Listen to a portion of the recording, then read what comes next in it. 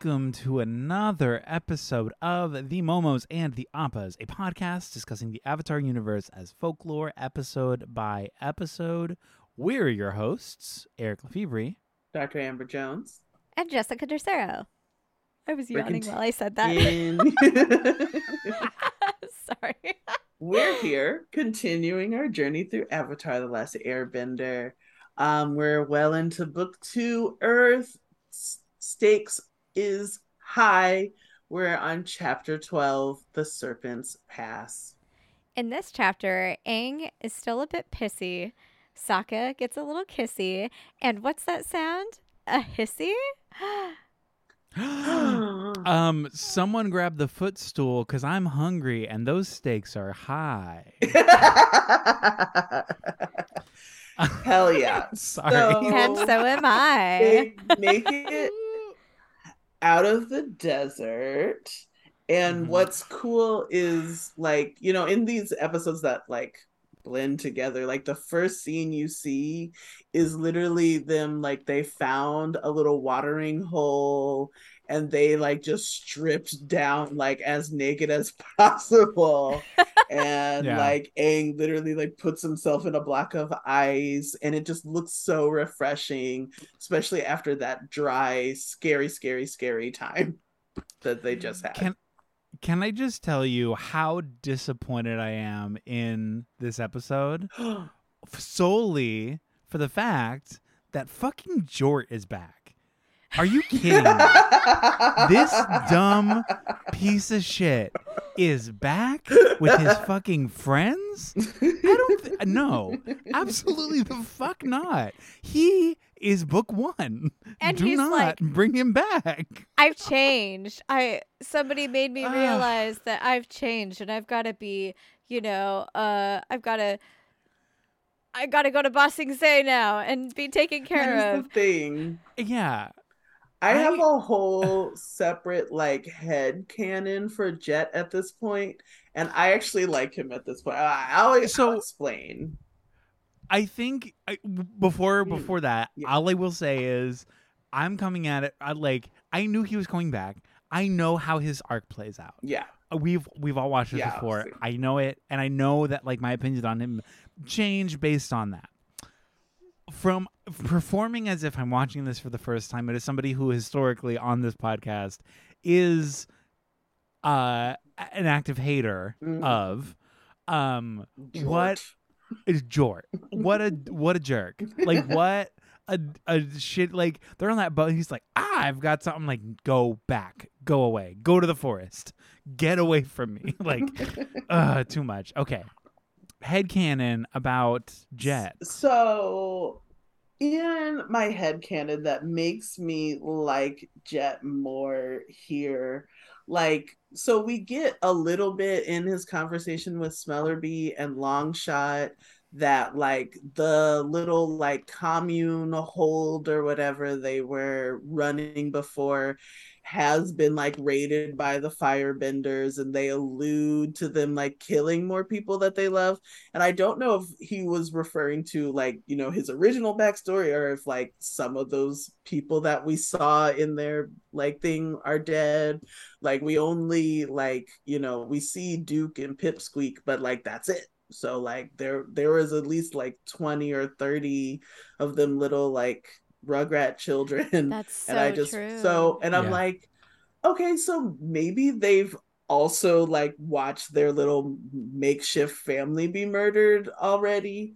And so, but also like there's a there's like the teenage girl of me that is reading, okay, so it's Jet and Smellerbee and Longshot. I get a feeling like there's some sort of connection. It doesn't have to necessarily be like romantic, but some pairing of Smellerbee and Longshot. Like I think you see Smellerbee communicating with Longshot a little bit more, and so I was like, I could see this as a situation like, okay, Jet's kind of the third wheel, and like he's probably more than a little uncomfortable with it. And then they're on this ferry. He sees this dreamboat talking with his uncle.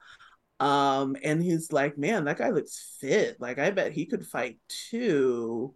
I wonder if he'll help us liberate some food. So he approaches him and he's like, yeah, I'll help you. And like, and their little like heist, it works so well, and like they work well together.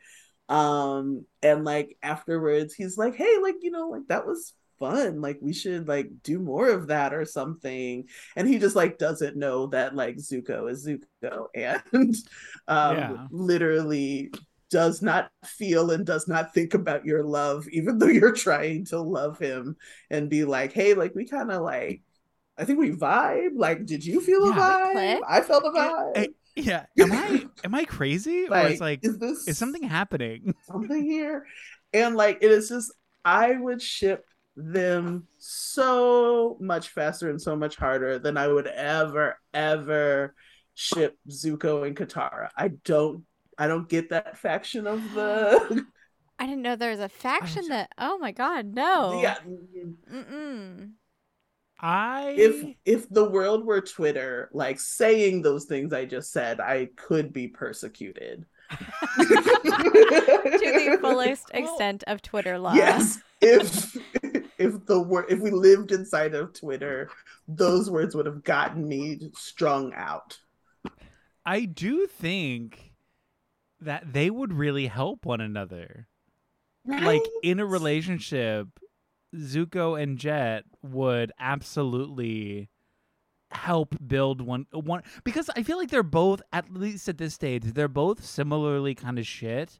Like they're both on their path. Like they're both coming from the depths of empathy hell. Yeah. And like they're really struggling and really working and learning, it seems. I mean, granted, we haven't seen where Jet's been.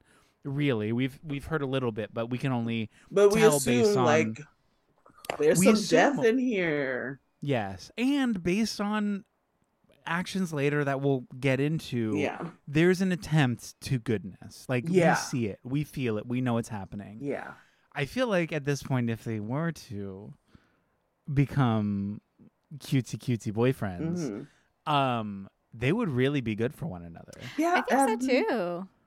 Yeah. I'm saying like that would be a cute thing, and I feel like if Avatar was real life, that is something that could have happened, and it could have just been like, oh, what were we doing? We're just gonna try to make it here in the streets of Ba Sing Se. We're gonna try to deal with our inner issues.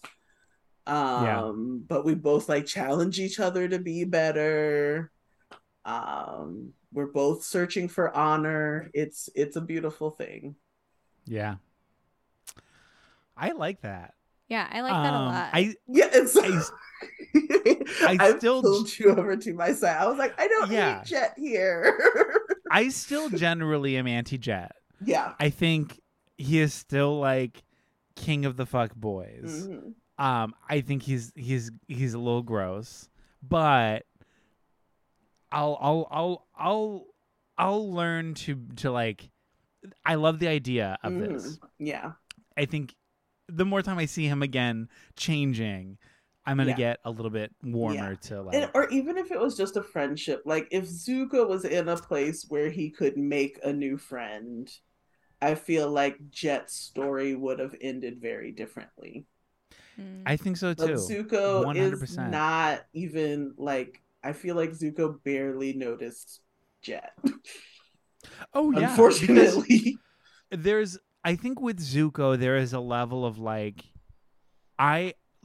he understands the level of sort of like some semblance of like sort of narcissistic self-confidence, where the only character in this who I feel like he thinks that he could be friends with at the back of his mind, even if not now, is Aang. The moments that he's like had these interactions with them where there have been like a brief, again with like the spirits, like we could have been friends, like that whole moment. Yeah. He knows it. He thinks it. He feels it in the same way Aang does. But I think any lesser than the Avatar, and he's like, you're not worth my time from a friendship perspective. Like, I'm so good. Like, you're He's like, I think about the Avatar, honor, and my father's forgiveness. Yes. And I think there's also a level that despite his empathy journey and him like really working on himself, he's still a rich fucking baby. So I do think that there's a class element of like, oh, you're poor. Yeah, I mean, like, he does like have to make a friend. He has lines in the last episode and in this one where he's just like, I'm fucking tired of being a refugee. I don't deserve this. I'm tired of these clothes. And he's like, we don't, like, these people are gross. And he's like, oh, wait, we look like these people. What does this mean? But I think to your point, Eric, he also is not like, not only is he like, oh, you're not the Avatar, we can't be friends, but like, also, I don't think like he's ready to own up to what it means to like expose himself as who he is to other people. Because like, you know, they have this like little bonding moment and it's over like, oh, the Fire Nation fucked you over. I see. They fucked me over. They killed my friends and all this. So it's like, even if they could have been friends and that was fine, he's immediately confronted with like, you know, the harm that his family and his people have caused. And he's just like, not only is he not like ready to like, you know, explore that or, you know, like, you know, figure out what that means, but he can't even do that within like himself right now. So he's like not in this place. But I do like the headcanon that Amber like now it makes so much sense. There's a moment like when Jet is talking to Smeller B and Longshot and he's like, that guy, we need to get that guy. And they're like, are you sure? Like, we don't know that guy. We don't even know if he's a good guy. And he goes, I know he didn't get that scar from a waterbender, and like walks over there. And I'm like, that's so adorable. It's cute because it is very much like, I mean, I can identify with that moment so hard, like being a young person and being like, oh, I want to be that guy's friend, or like, oh, that guy's cool. Where it's like, sure, maybe it's coming from a place of like friendship, but looking back on it, it's like, like often it's all mixed together. Like, when you're young, it's not necessarily sexual. It's just like, it's like also, an admiration for and sort of like a longing to be like or to be near. And also like looking at him and being that like, we see between friendship and romance doesn't actually exist. And seeing like, oh, this person might have the same trauma as me. They're gonna get me. They're gonna be about what I'm about. Like, I can totally see Jet being like, I just want like a person I can talk to when like Longshot and Smeller B are doing their thing, like, because I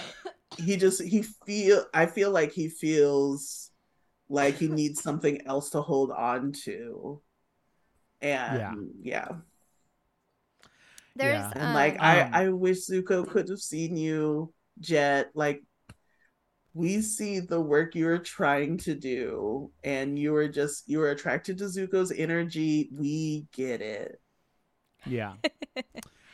I like that also we get a lot more like in this episode we also get this fun moment where like people are trying to impersonate the Avatar for greatness, for things like it is a fun because of course that would happen. Like we haven't really seen that happen in this world yet, but suddenly it's like, oh, but I'm the Avatar. It's like, yeah, sure, kid, get in fucking line, go hang out with the Avatars, and it's like a bunch of people in cosplay. Gorgeous. But to another point, I also like that the realistic privilege that Toph has in this world wherever she goes. Because again, not to forget, she's one of the richest. She's from arguably the richest family in the world. And, the richest. Yeah. And so this moment when it's like, oh, how can we like in moments like this, it's perfect. She's like, yeah, whatever. Like, I got this. It's a matter of like, oh my God, holy shit, you're She's like, I know. I love that. Like, for sure, you guys are good. Toph like, you're runs rich. away, but she makes sure she has that fancy ass passport. She makes sure she has her little privilege things that, like, you know, this actually is nice. Like, you can keep like the parties and shit, but it's a go anywhere free card. Yeah. Like, you find out she's a Bayfong. So interesting. Come on. And then she it's instantly like the is richest like family in the world, so like even richer than like the kings and fire lords and And when she like presents like her passport, right? She's not just like, oh yeah, whatever. She's like, you're right. It is your pleasure to serve me. Yeah. Like she switches so quickly. Like I was like, dang, okay.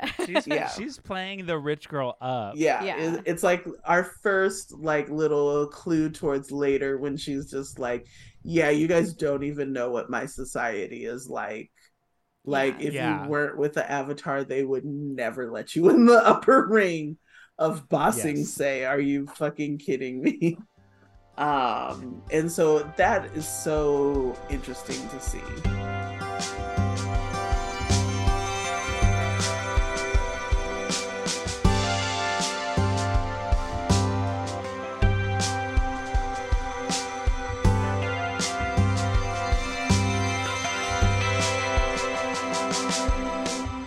There's a moment, particularly with Toph, and also, I mean, like, honestly, with all of the women except Katara in this episode, that, like, for me was a little bit, like, weird or off-putting or weird that how they handled it. So with Toph, for instance, since we're already on her, Sokka, or she thinks that, Sokka saves her at the end, like, because she is like walking across the thing, then you know, the ice like breaks and she falls, she can't swim, she's drowning. So before Sokka even has a chance to see it, because Suki comes back in this one, which we love, kind of, but Suki runs out there and, like, you know, grabs her, saves her, and like has her, and Toph like kisses her like cheek, thinking that it's Sokka, and like it's a weird. Even if she did think it was Sokka, this moment is very fucking weird for me because Toph does not like Sokka, right? She's like, whatever, you're a fuckboy. I don't care about you. Never shown any sign of it. And so, like, but she, and so when she says this line, she says it kind of like, because we've seen her make fun of Sokka in this very voice, or like everybody, where she's like, oh, my hero, right? But then she kisses him and blushes, but it's really Suki, right? So you're just like, okay, like, I don't know, is she actually trying to like him, or like, what is this? Because this delivery is incredibly confusing. And then Suki is like, oh, well, actually it's me. And then she's like, oh, and she's like embarrassed because it's a girl that she kissed, and like there's this whole weird moment there that like I would you just let me drown now. It also, like, to me, felt a little bit homophobic the way they put it in there. It's very homophobic. So okay, everything about that moment. I had a different read on this. Oh, good. One. Okay. Because to me, it did feel like I think there is a level to Toph, like, oh, you saved me, like she's being a goof, like she's being silly, like, oh, you saved me, mwah. And then as soon as she finds out it's not him and it's in fact Suki, there's this to me it felt like that wasn't supposed to happen. I would never perform gay. I would never like pretend to kiss a girl, because to me it feels like she secretly is. And so for her, like, as it happened, it's like, oh wait, fuck, oh my god, no, just, you can just drown me, like, you should just drown me, like, throw me out, like, I do, no, what, you, no, cool, no, it's cool, this is great. Like, to me it felt like a panic because she accidentally found herself in a homoerotic moment. Yeah. And it's like it suddenly this deep secret is butted up. Was like when she says like, oh, Sokka, you saved me, like, it is cheesy, but I also think like my first read was it like that was genuine, and like that was definitely a part of herself that she does not show to like anybody, but here in like literally in this moment where he like where she thinks he's plucking her out of the water, and she just like, oh, like let's just be girly for a second and be like, oh, you saved me, oh, haha, kiss, and then being like, oh, the person whose like arms have made me feel like safe and who has actually saved my life is actually Suki. And I did not look at Suki like that before, but I've like kissed her on the cheek. oh, you could like, and that's what I wanted from that now. moment. So that's how I wanted to feel it, because I like paused it and I sat with this moment for a second and I was like, I don't know how I feel about this, and it really has everything to do with the way the line was delivered when she was literally fucking drowning. And like Toph is a girl, I feel like, you know, she's always got the grant, like she's always got like, you know, her foundation beneath her. She always knows what's going on, but like she literally almost died right there, right? And so after like almost dying, and like, you know, drowning is like a terrifying experience. I don't think, even though Toph is like tough as nails and all of this, I don't think that she would rebound immediately and be like deliver that line in this like, you know, kind of like like, you know, like overacting way that she did. Like, I don't think that that would be her reaction. So like it just threw me off, and I was like, I want to read it like this, but I don't know. So I'm glad that you guys had a different take, because I just saw it as like that just happened naturally, and like she felt like this isn't what I would normally do, but then like the panic came from, oh, I just did this naturally, and it was a girl. I also am used to them, like, you know, making fun of Toph in all of these moments too, right? Like where, you know, like, oh, it's a disability. Oh, well, maybe she is like, I don't know. So I was like, and also like, I mean, her usual way of showing affection is punching, but she kissed a girl. And then, like, also, and again, like, if she does think it's Sokka, that would make more sense to me for her punching him.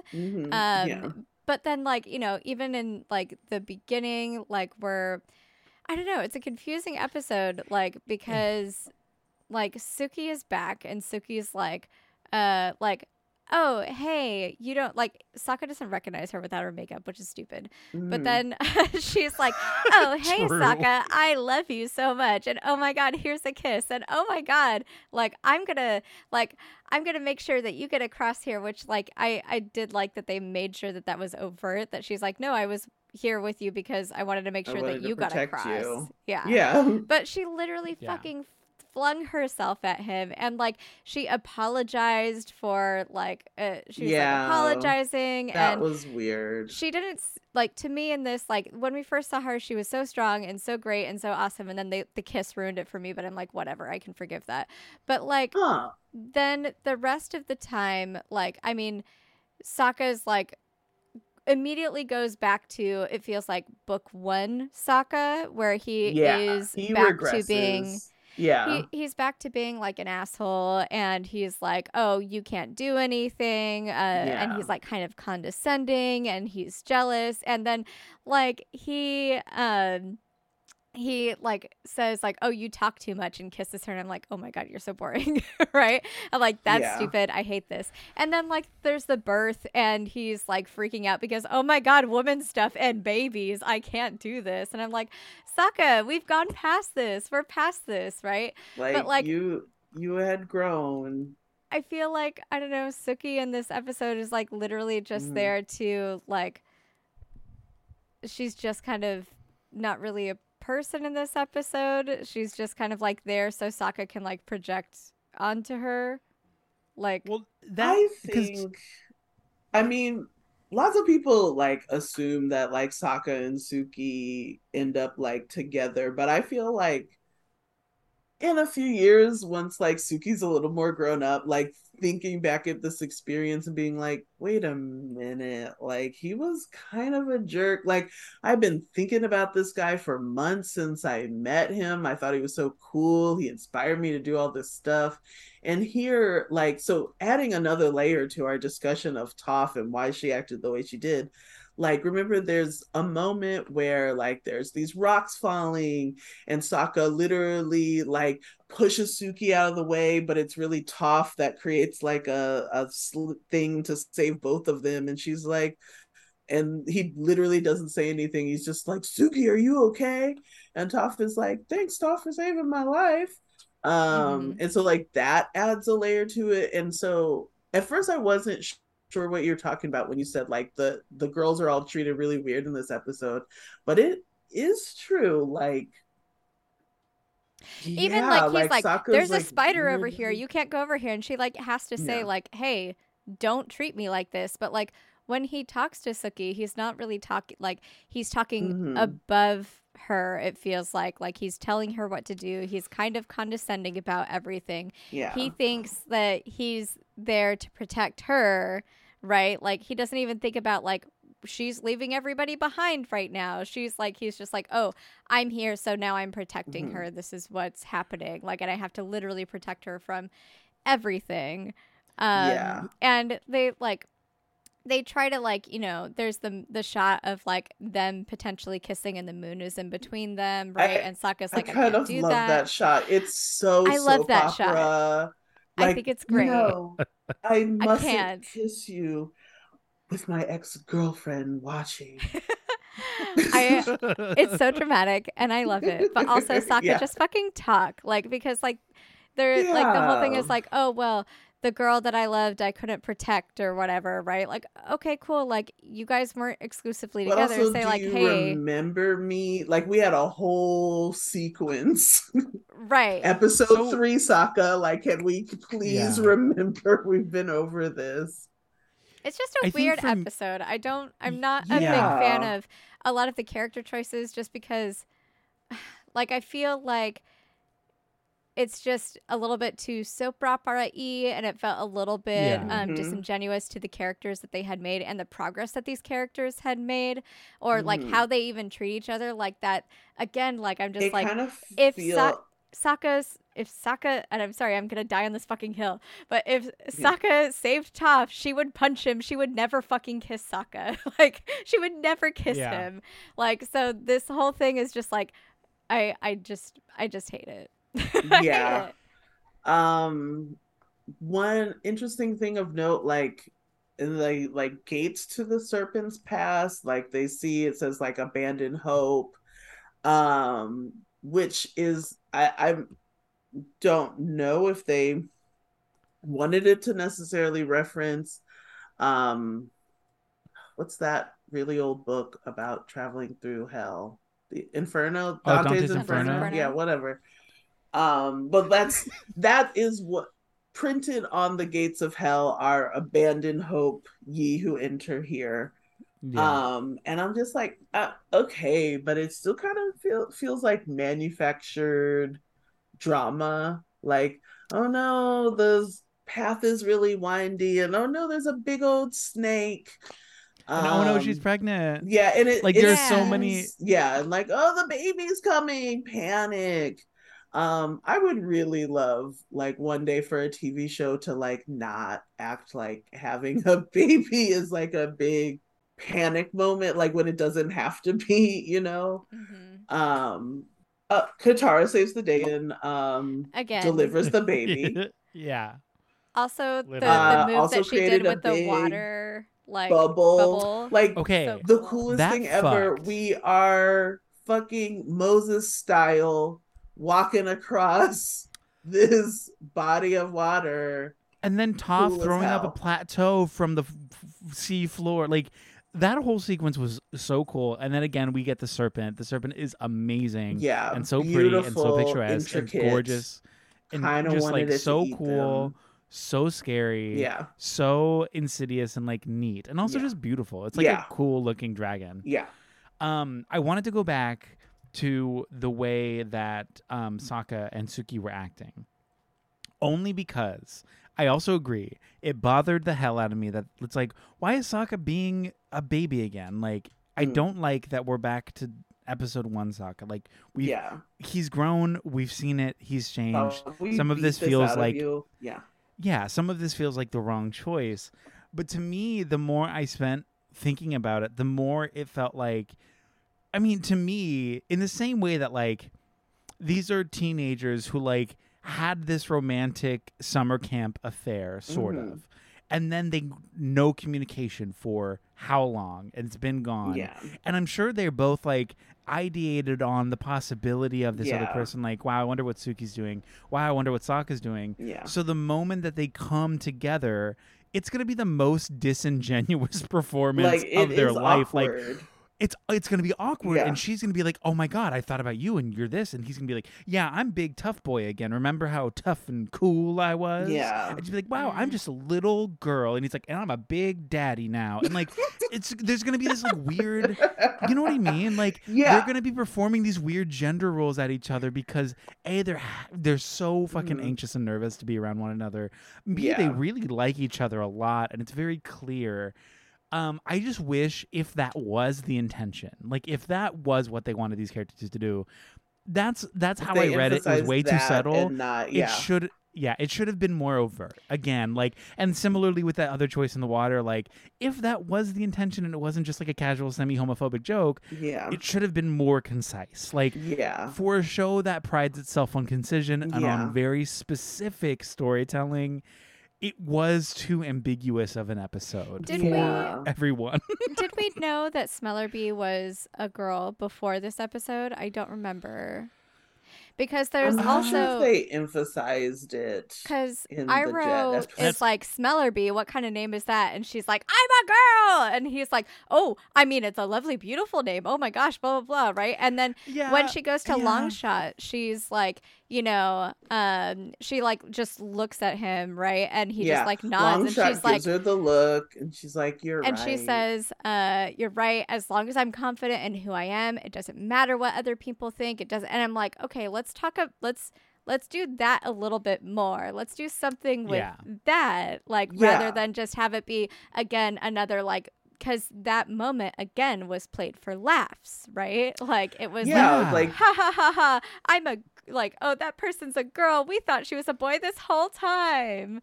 Yeah. You know, but then it's to have her say that, like, oh, as long as I'm confident, like, to then give us that at that point, too, I'm just like, man. like, okay. Like, it would have been cool to maybe expand the possibilities of how Smellerby identifies her gender. And or like have like a little comment, because we've also dinged our lover Iroh on this before, his fucking sexism and like seemingly to see women kind of in a box. Like I feel like he definitely underestimated on purpose or whatever Azula as a child. Didn't seem to see her need for connection also, like that she needed a positive male figure in her life too. And I don't care what you say, like no kid is unreachable, not even Azula.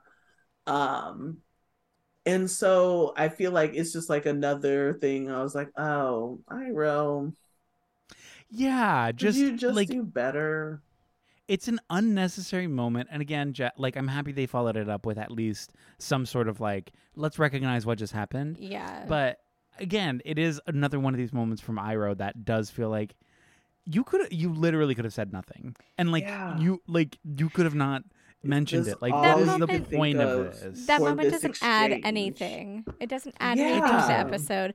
And while I'm glad that there was that, like, you know, follow up, like, I am confident, right? To me, it was also just another gut punch, because it's like, you know, I was a tomboy as a kid, right? And so like that was my constant inner monologue. Basically, it's like, okay, as long as I'm confident, it doesn't matter, because I'm capable and I can do all of this. But again, like, it's still played in the same breath as the joke. But there'll still be like some fucking old guy who like calls you a dude, and that might make you feel shitty.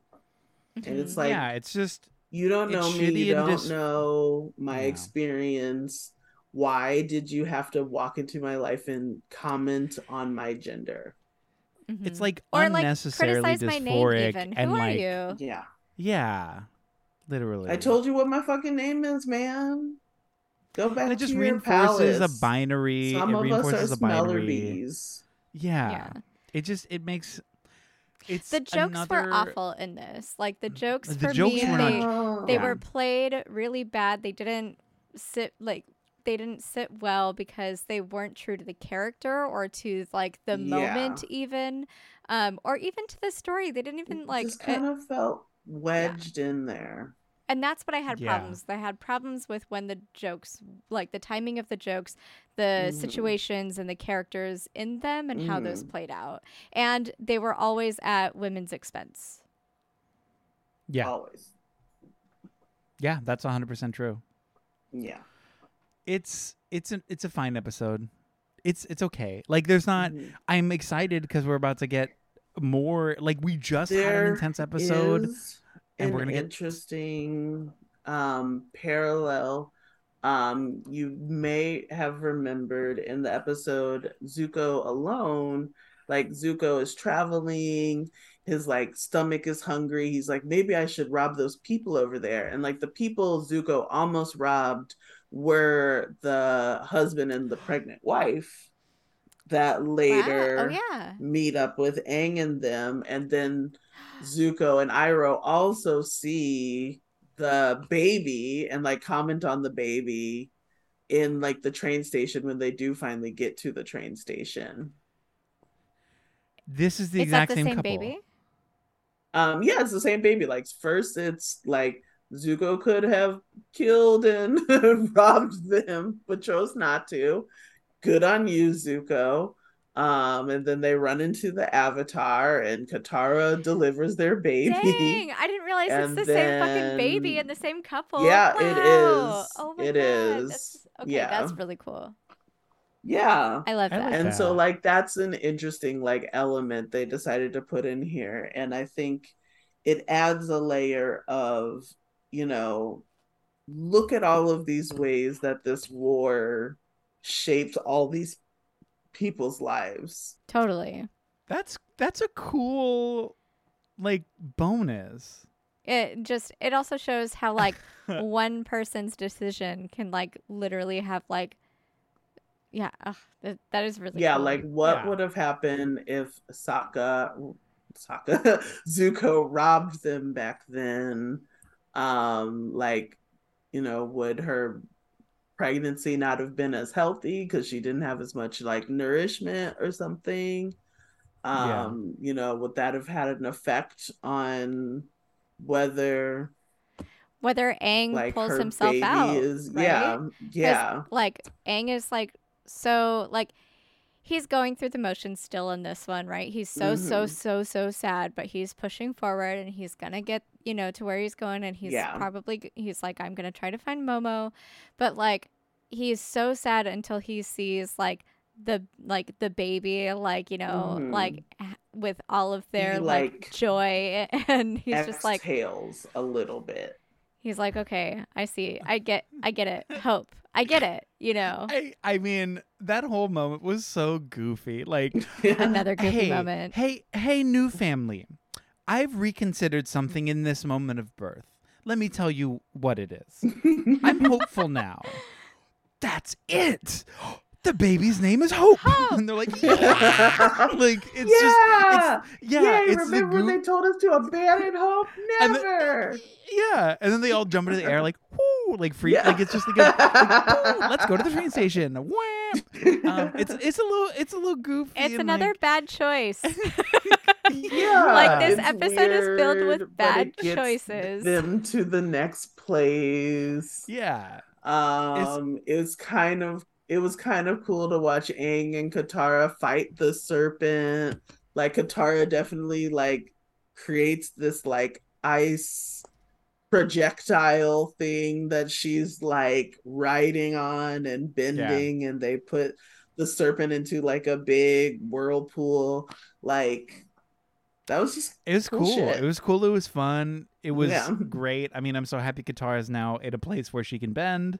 Like just from an autonomous, like giving yourself that confidence back, because like I'm sure she felt so small, and like despite how capable she was, I'm sure there was a level of like I feel incapable, to then be like, oh fuck it, we're on water, let's go. Like give me my stage, bitch. And let me dance. Like... I'm ready to go. Okay, I'm sure that was like a big boost. Sorry, I'm like, who is the head writer on this? And I was like, wow, the head writer on this is like also wrote Zuko Alone. Also wrote The Library, The Desert. Like, head writer on basically every episode for Avatar. See, and so we like those episodes. And I was like, is this the same? Is this the same? I was like, because sometimes there's like a different head writer or something, and it's like, no, like literally they were like, were the head writer for 59 episodes of Avatar. So so it's we all have they're like some off filler deal episodes. With it, so they're not all like A+ in your eyes. I'm gonna cry about it all night. Yeah, like they're obviously a great writer. Mm-hmm. These people know what they're doing. This just does feel like a different writer, though. That's why I was it like, does, and anyways, and one moment I do want to talk about. Speaking of Aang being pissy, like there's this moment where like Katara is like she's still trying to like push this rock up a hill, or the waterbender equivalent of like, could you just like ease up a bit? Like, you see us all trying, and I'm trying to help you and support you and give you room, and don't you want a hug? And Aang's like, no thank you. And I just feel like it's so dark for Aang. Yeah, usually he blew a hug from like the girl he's literally in love with, and Katara was like, well, damn. Yeah, I mean, because that moment, that should have been like a, can I get a hug? Like, yeah, I get. Like, there should have been like a softening in the question, but he's like, no. Yeah. I'm mad. Very few people refuse hugs. And this is coming from myself, who I've refused several hugs. Yeah. And it's a very specific choice. Yeah. It really is. This is a very silly episode full of silly choices. Yeah. One of the ones that I did like, though, was that the security people for the boat were just bears. Did you guys see that too? I backed that. And it's like the perfect introduction to some of the silliness in Ba Sing Se. Like, that's how we're going to get in there. And we see, like, I mean, the bears around the city. Genius. So good. At the party, in that, like, wherever. So great. It's very exciting. And I'm very excited for the next few episodes. So many more good episodes coming. So, like, this one didn't meet our exacting standards for dialogue. Yeah. But we're moving forward in our journey. The next one's going to be a good one. I mean, sometimes to reach our peak, we got to hit a trough, and that's you got to go down a little bit to go up, and we know this. So, and it was still overall, it's not like an egregious episode. It's like it's still good. It's still fun. It gets the job done, right? Like, we get from A to B. There's some adventure. There's some silliness, some really flat jokes, some character development, and then, hooray, baby, we're on the train. Let's go to Ba Sing Se. Like, it's clean, cut and dry. We don't got to watch it again. We're going to the city. A-okay. Like, it's just an episode. Yeah, to me, this is kind of like up there with oh god, what's the one where there's Aang like lies his ass off and just rewrites cultural history?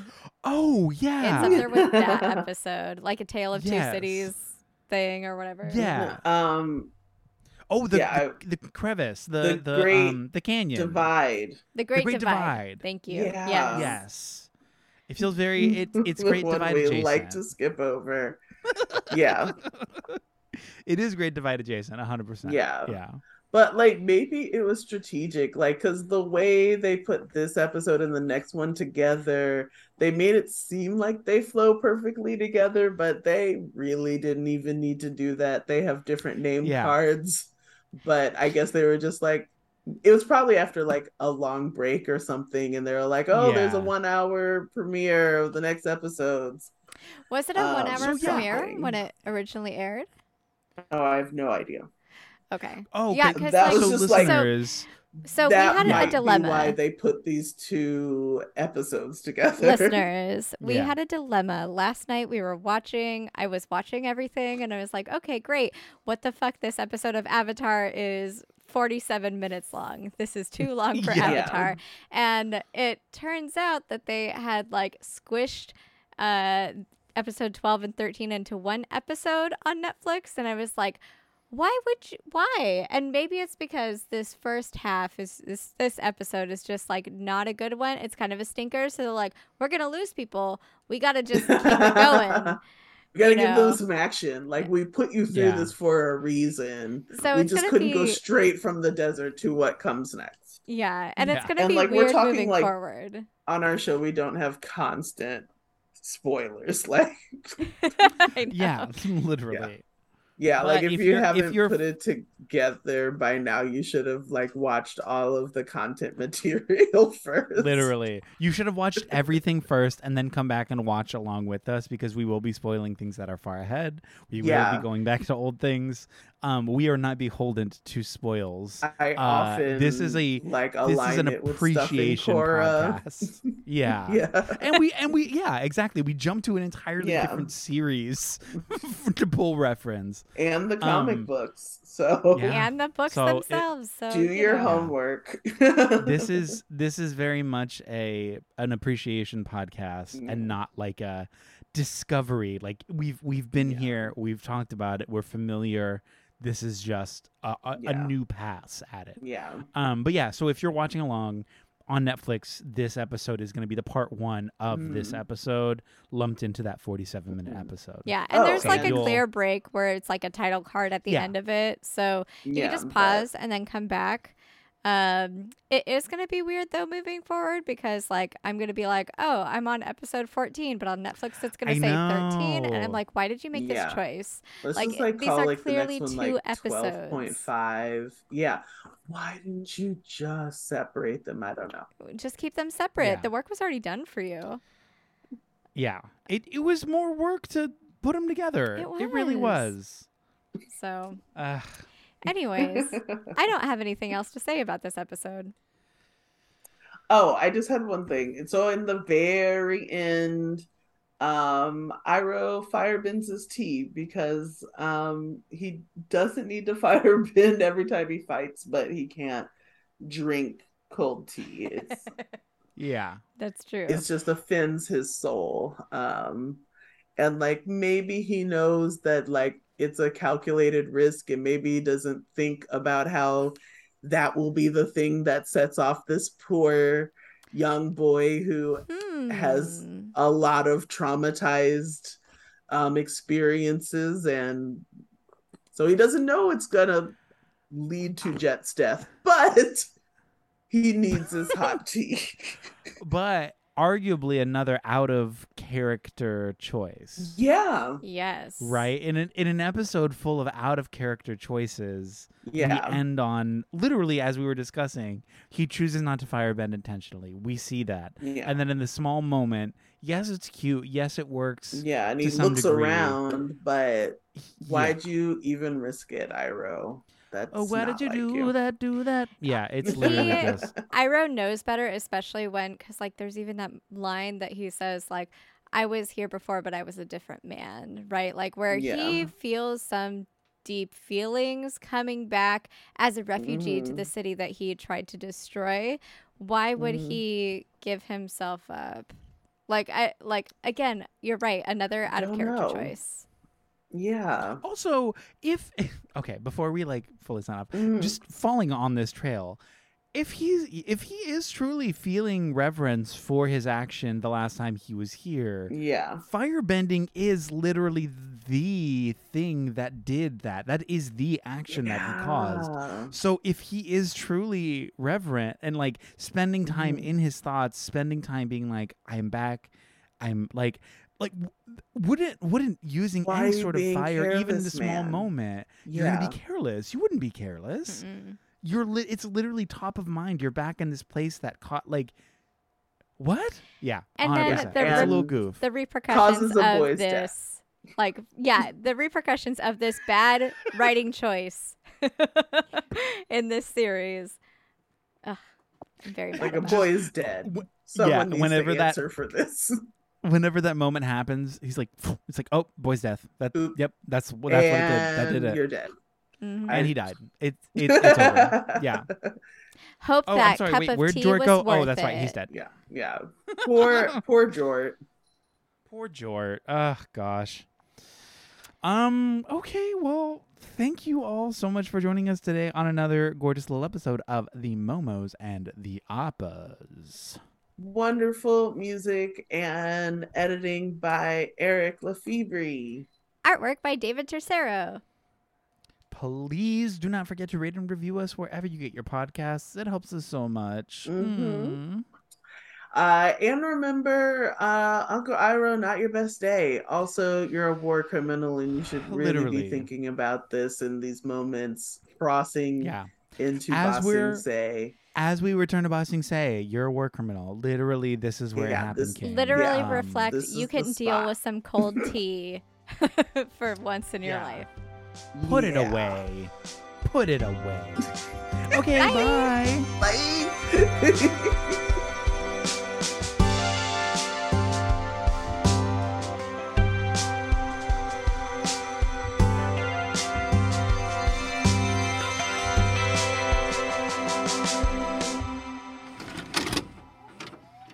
This podcast has been brought to you by the Nostalgia Network. Visit thenostalgianetwork.com for more. Hey everybody, I'm Eric. I'm Shelby. I'm Jake. And we are the band Lousy Advice from the Lousy Advice Podcast.